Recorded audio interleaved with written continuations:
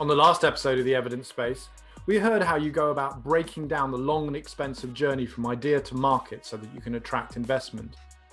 On this second part, we'll find out how you can go about building your dream team and what evidence you need to scale and eventually exit your business.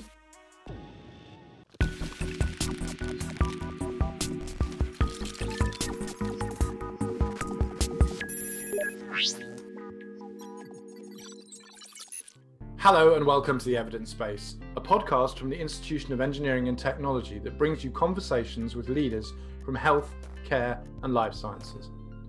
I'm your host, Dr. Peter Bannister, and in this episode of The Evidence Space, we'll be continuing our conversation with Dr. Ronjon and Martin Hunt.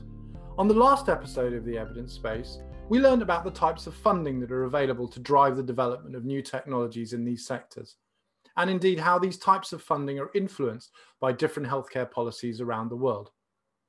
In this episode, we'll be discussing more about how you can break down the long development journey into more incremental steps so that you can continue to attract funding throughout the life cycle of the development of new technology. We'll also talk more about how you build the right team and what it means to scale up and to exit a business once you're really starting to show patient benefit. So Martin, Ronjon, I think another aspect of evidence and team building that I find really interesting is that in the case of startups which may have emerged from a university environment, we hear of examples where the academic founder, the inventor, decides to leap over the proverbial wall and become a full-time member of the spin-out company, whereas in other cases, they choose to remain in an academic role. In the cases where they don't join the spin-out, does that send any warning signs to you about the company, or shouldn't we take it that way? Yeah, I think that's a very interesting question. You say, if you think about it, is it kind of Michael Spence got a Nobel Prize for something called the lemon rule, right? So this signaling factor, right, is the signal of not dropping everything, selling your house and all its contents, giving up your job and joining this company. If you're not doing that, well, why should I invest in it, right? Is that a signal that it's not worth doing? And conversely, if you are doing it, and Pat Brown at Stanford, he left his academic job and started Impossible Foods, which is the fake hamburger meat made out of plants. So did it for a couple of reasons. That's very confident. He was able to raise $800 million to invent plant-based hamburgers. Could you have done that in academia? Probably not. Right, you've used the marketplace, the capitalist economy, so you do that. The other part, though, you say, well, why are they not doing it? Is it because they're just at a certain age, they're not the right temperament to do that, they just want to invent things, maybe they're not interested in money, so don't you want to be a millionaire or a billionaire, right? And so some people don't, right, and say, I'm quite happy to get this work out in the field to be used, and if someone else can do that and use the entrepreneurial process, that can do. But I must say, as an investor, that's often one of my first questions. If they just want to simply let it go, I say, well, what's your next idea? Maybe I need to invest in that instead. What is something that you're willing to leave for? Others used to sort of modify it, but it's quite common. Academics, more often than not, don't want to leave their academic position. And Martin, how much can you read into an academic or indeed any founder with another day job deciding to give it all up for the startup versus staying in a more distance role? This is very much horses for courses, and I've had I'm dealing with a situation at the moment, no names, no pack drill, where the academic, the founder, became CEO.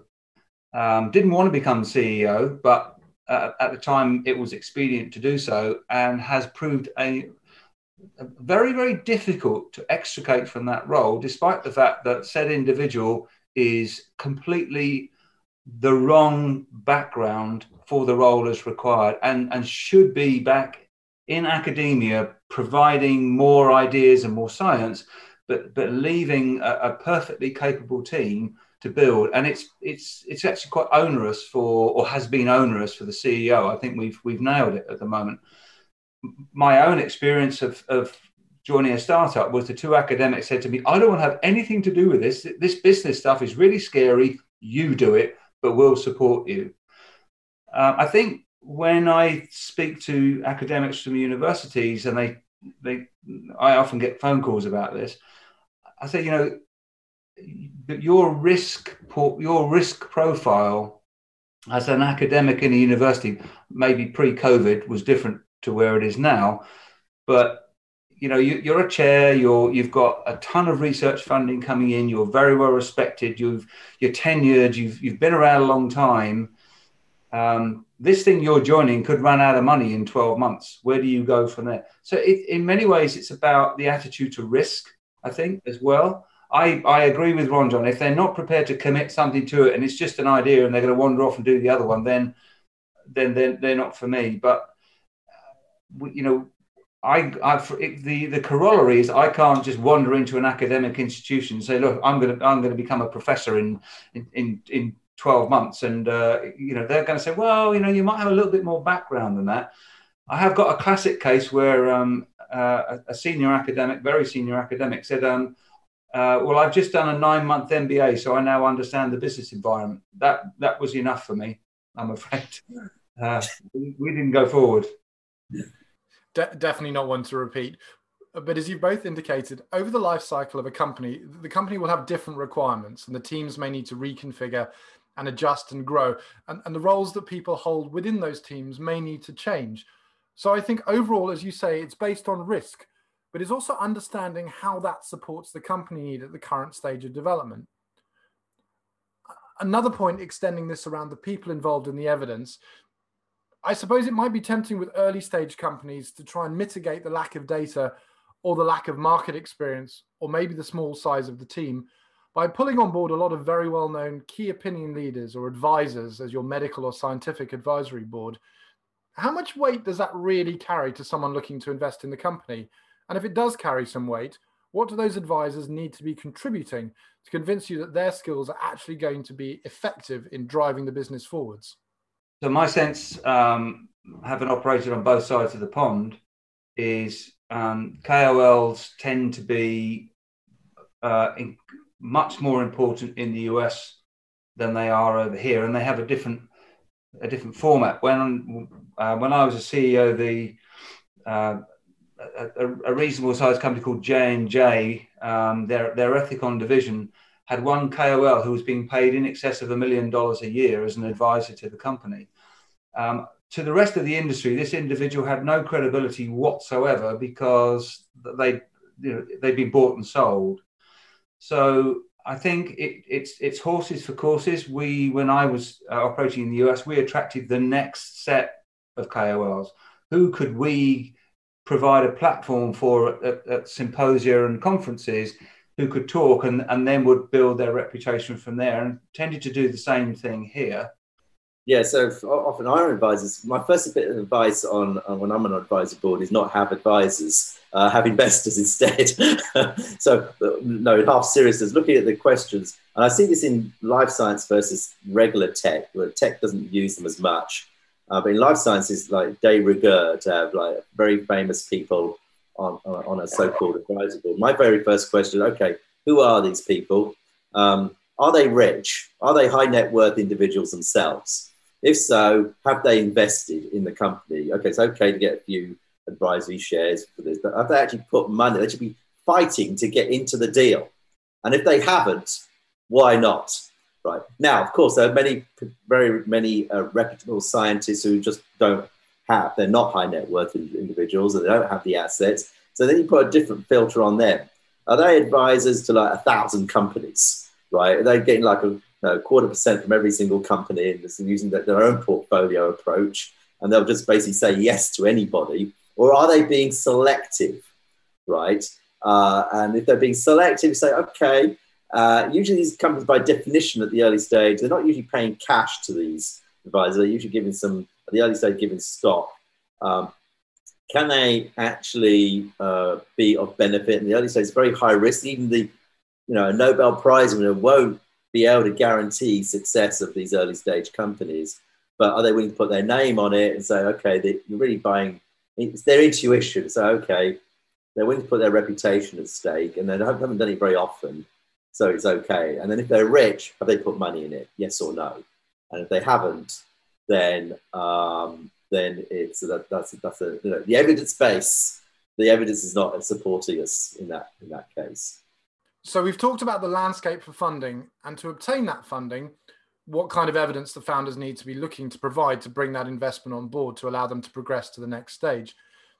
We've also talked about how one of the valuable resources, the most valuable resources, are the people that make up those early stage companies, how this is viewed by investors, and how it can positively influence investment decisions and forward progress in general.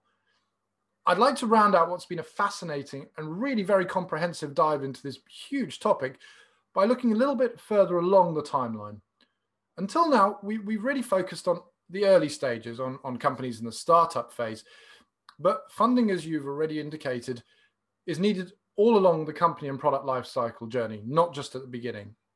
So I'd like to talk a little bit about expansion capital, which I know is sometimes called growth funding.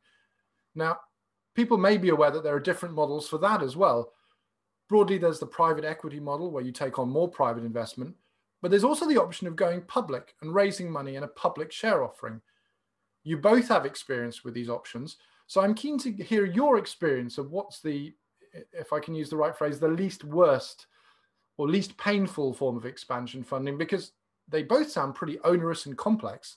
Yeah, I think there are different stakeholders, of course. There's the investors, there's the employees, and there's obviously the customers that are going to use the products. The customers want companies to be well funded and not go out of business, so they keep getting their products. So that's their objective function. The employees, often they're being 5-10 years in, they've been working very, very hard, and they'd like to take some money off the table if they could. And often the investors, sometimes in that boat, sometimes they say, look, let it ride, I'm just going to have to reinvest it in something else if this is a good vehicle. Certainly what I'm seeing in the UK, it's easier to go public in the UK than it is in the US.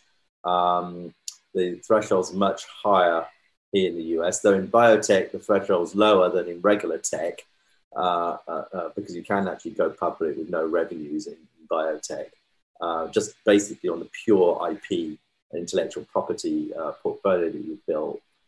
They're both very painful. The easiest way is acquisition, right? So you can just actually be acquired, and if you get to a certain level, you have that choice. And usually, certainly what I see in the US, not in the UK, they have these what's called a dual track mechanism, where they say, well, okay, we're going to raise money from private equity or the public markets, sort of expansion capital. Often it's maybe to finance a slightly different change in strategy, build their own distribution channels, build their own therapeutics instead of licensing it to big pharma, and do that. And then that's really a threat to the other players in those spaces, and say, well, okay, we've got the choice to let you be a standalone entity, or we should buy you now before you get too expensive.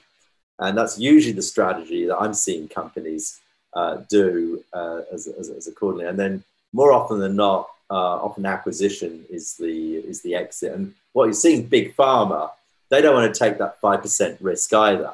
It's cheaper for them to let the capitalist society to invest investors' money, see what works out, even though they have to pay more. They'd rather do that than use their own R&D dollars, because they're financed on their P&L on the stock market, whereas they use balance sheet dollars. It's a different finance. So that's some of the dynamics that are happening of why companies take one approach versus another. So Martin, focusing on expansion capital then, and again thinking about the evidence requirements, how do those two things marry up? Can you say which one is harder, or highlight their relative strengths and weaknesses, pros and cons? I think it starts with what's the long-term game here. If you're in a company, you've been in it for a while, your revenues have grown, you've done well, but in order to be the billion-dollar corporation, you've got an awfully long way to go. But what you certainly need is you've established some credibility. The technology does what it says on the tin. You've got some revenues. They may not be huge, but you've got some revenues, which is a number of boxes ticked. I think at that point you're at a crossroads. Do you, at that stage, then go to traditional places like the venture capital sector, which will then back you, but they're going to want to put in, and if you go to someone like Abingworth, you're going to have to, want 10 to 15 million sterling to go in, and you're going to have to deal with that.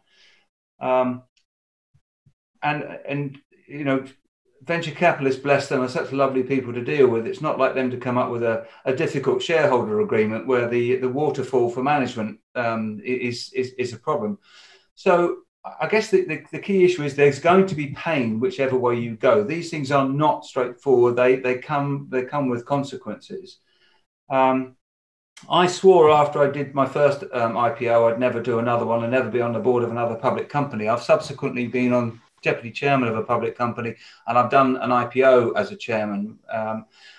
And I would say it depends. It's said over here, it's probably the same in the US. The IPO, it's not a window, it's a cat flap. So if you've got the right story and you can pitch it at that right time, there's actually a lot of benefit to going on to something like AIM, for example, because you get some very sophisticated investors who take a long-term view. The downside is you miss your revenue forecast by a pound or a dollar, and you're going to get crucified. We're building complex companies here. This is not straightforward stuff. There are bumps in the road. Sometimes it's easier to have the bumps in the road behind closed doors with the venture capitalists screaming at you, and nobody outside knows what's going on. Whereas the moment it's in the public domain, you're spread all over the front page of the newspaper. So I think it depends, I think is my answer. And this is really where you also have to look at your management team. If you go on the public markets, 30% of the CEO's time is going to be dealing with the public markets, and the same pretty much goes for your CFO. That being said, when we put our IPO, this is a pre-revenue company in the microbiome in 2017. We were 100% oversubscribed. Went out at 9p. We're currently trading at 25p, and we've had nothing but support. One of the downsides also of a public company is, and I'm expecting Ronjon to smile at this one, is message boards. Retail investors, oh my God, they are a nightmare. And you can't stop them investing in your company, and you read, and it takes up quite a lot of management time to deal with some of the issues, particularly if you get an activist on there. So given the choice between straightforward venture capital and a public market, provided the story is strong enough, I would edge slightly towards the public markets. But post-COVID, the public markets here were, the public markets around the world were basically shut. So I think also the uplift on diligence and everything you have to do an IPO is very significant. You spend all the money up front, and then the market may shut and you don't get it away. It comes with a level of risk that perhaps doing a deal with a venture capital house doesn't carry. So I would edge slightly on the side of public markets, but you need to have a good stiff drink before you actually finally make the decision to do it. And how do those scenarios play into the concept of an exit, which is the last topic I'd like to explore with you both? What is an exit, and what can it look like? So exit is when the founders and the investors can actually get a return, first of all, of their money, and then a return on their money and their time and their effort. And so that can be through an IPO. Now, if it's a weak IPO, you may go IPO, and technically your shares are public, but Martin probably comment on that, is that sometimes, even though technically they're public, sometimes if you're a very small market capitalization, it might be actually difficult to liquidate your shares without moving the share price. The other option is an acquisition, and probably the dynamic here is it ranges from sort of an all-cash sort of proposition to stock to milestone-based. What's quite common in biotech, as Martin probably commented, is what you call bio-dollar acquisitions. And you see these large acquisitions for $1 billion. Often what they say is, well, here's 20 million, and if you do this, we'll give you another 100. If you do this, we'll give you another 200. And if someone actually buys your product on the shelves, then we'll start giving you $1 for every tube that's sold, up to $1 billion. So often these are almost like caps, almost they're like a negative instead of a positive when they're put in the press. But I think the higher order issue is getting a nice home, whether you're an independent on the public market or you're part of another conglomerate where you're supported and you can continue with inventing and creating products for the society. Okay, so it's not necessarily about selling the company. It's about the early investors being allowed to take their investment back out, hopefully with some profit. You want the company still going in the ideal scenario. You don't want it to stop. I mean, that does happen occasionally where people, we're just going to buy you and close you down, so you're not a competitor anymore. That's the anecdote that's put out. I haven't seen that happen that often, actually. It does happen occasionally, but not that often, because usually some other competitors pops up anyway. So, Martin, what are your thoughts on that? It's a big topic, but what are your summary thoughts on how you approach building a business model towards that point? I think one of the things you can do is if your aspiration is not to build this into the $500 million, the $1 billion company, you want the ride, you want to make some money, you want to make some money for your investors. You need to think very, very carefully on the world stage. What is your business model? What is your distribution model? What's your revenue model like? And how easy is it for someone to integrate it? So very early on, in my experience, we looked at who would likely buy the company and what would generate the reason for them to do it. So put a large US sales force in, targeted a specific application, targeted it against the technologies of large multinationals who didn't have the technology that we had. And, as luck would have it, we were successful.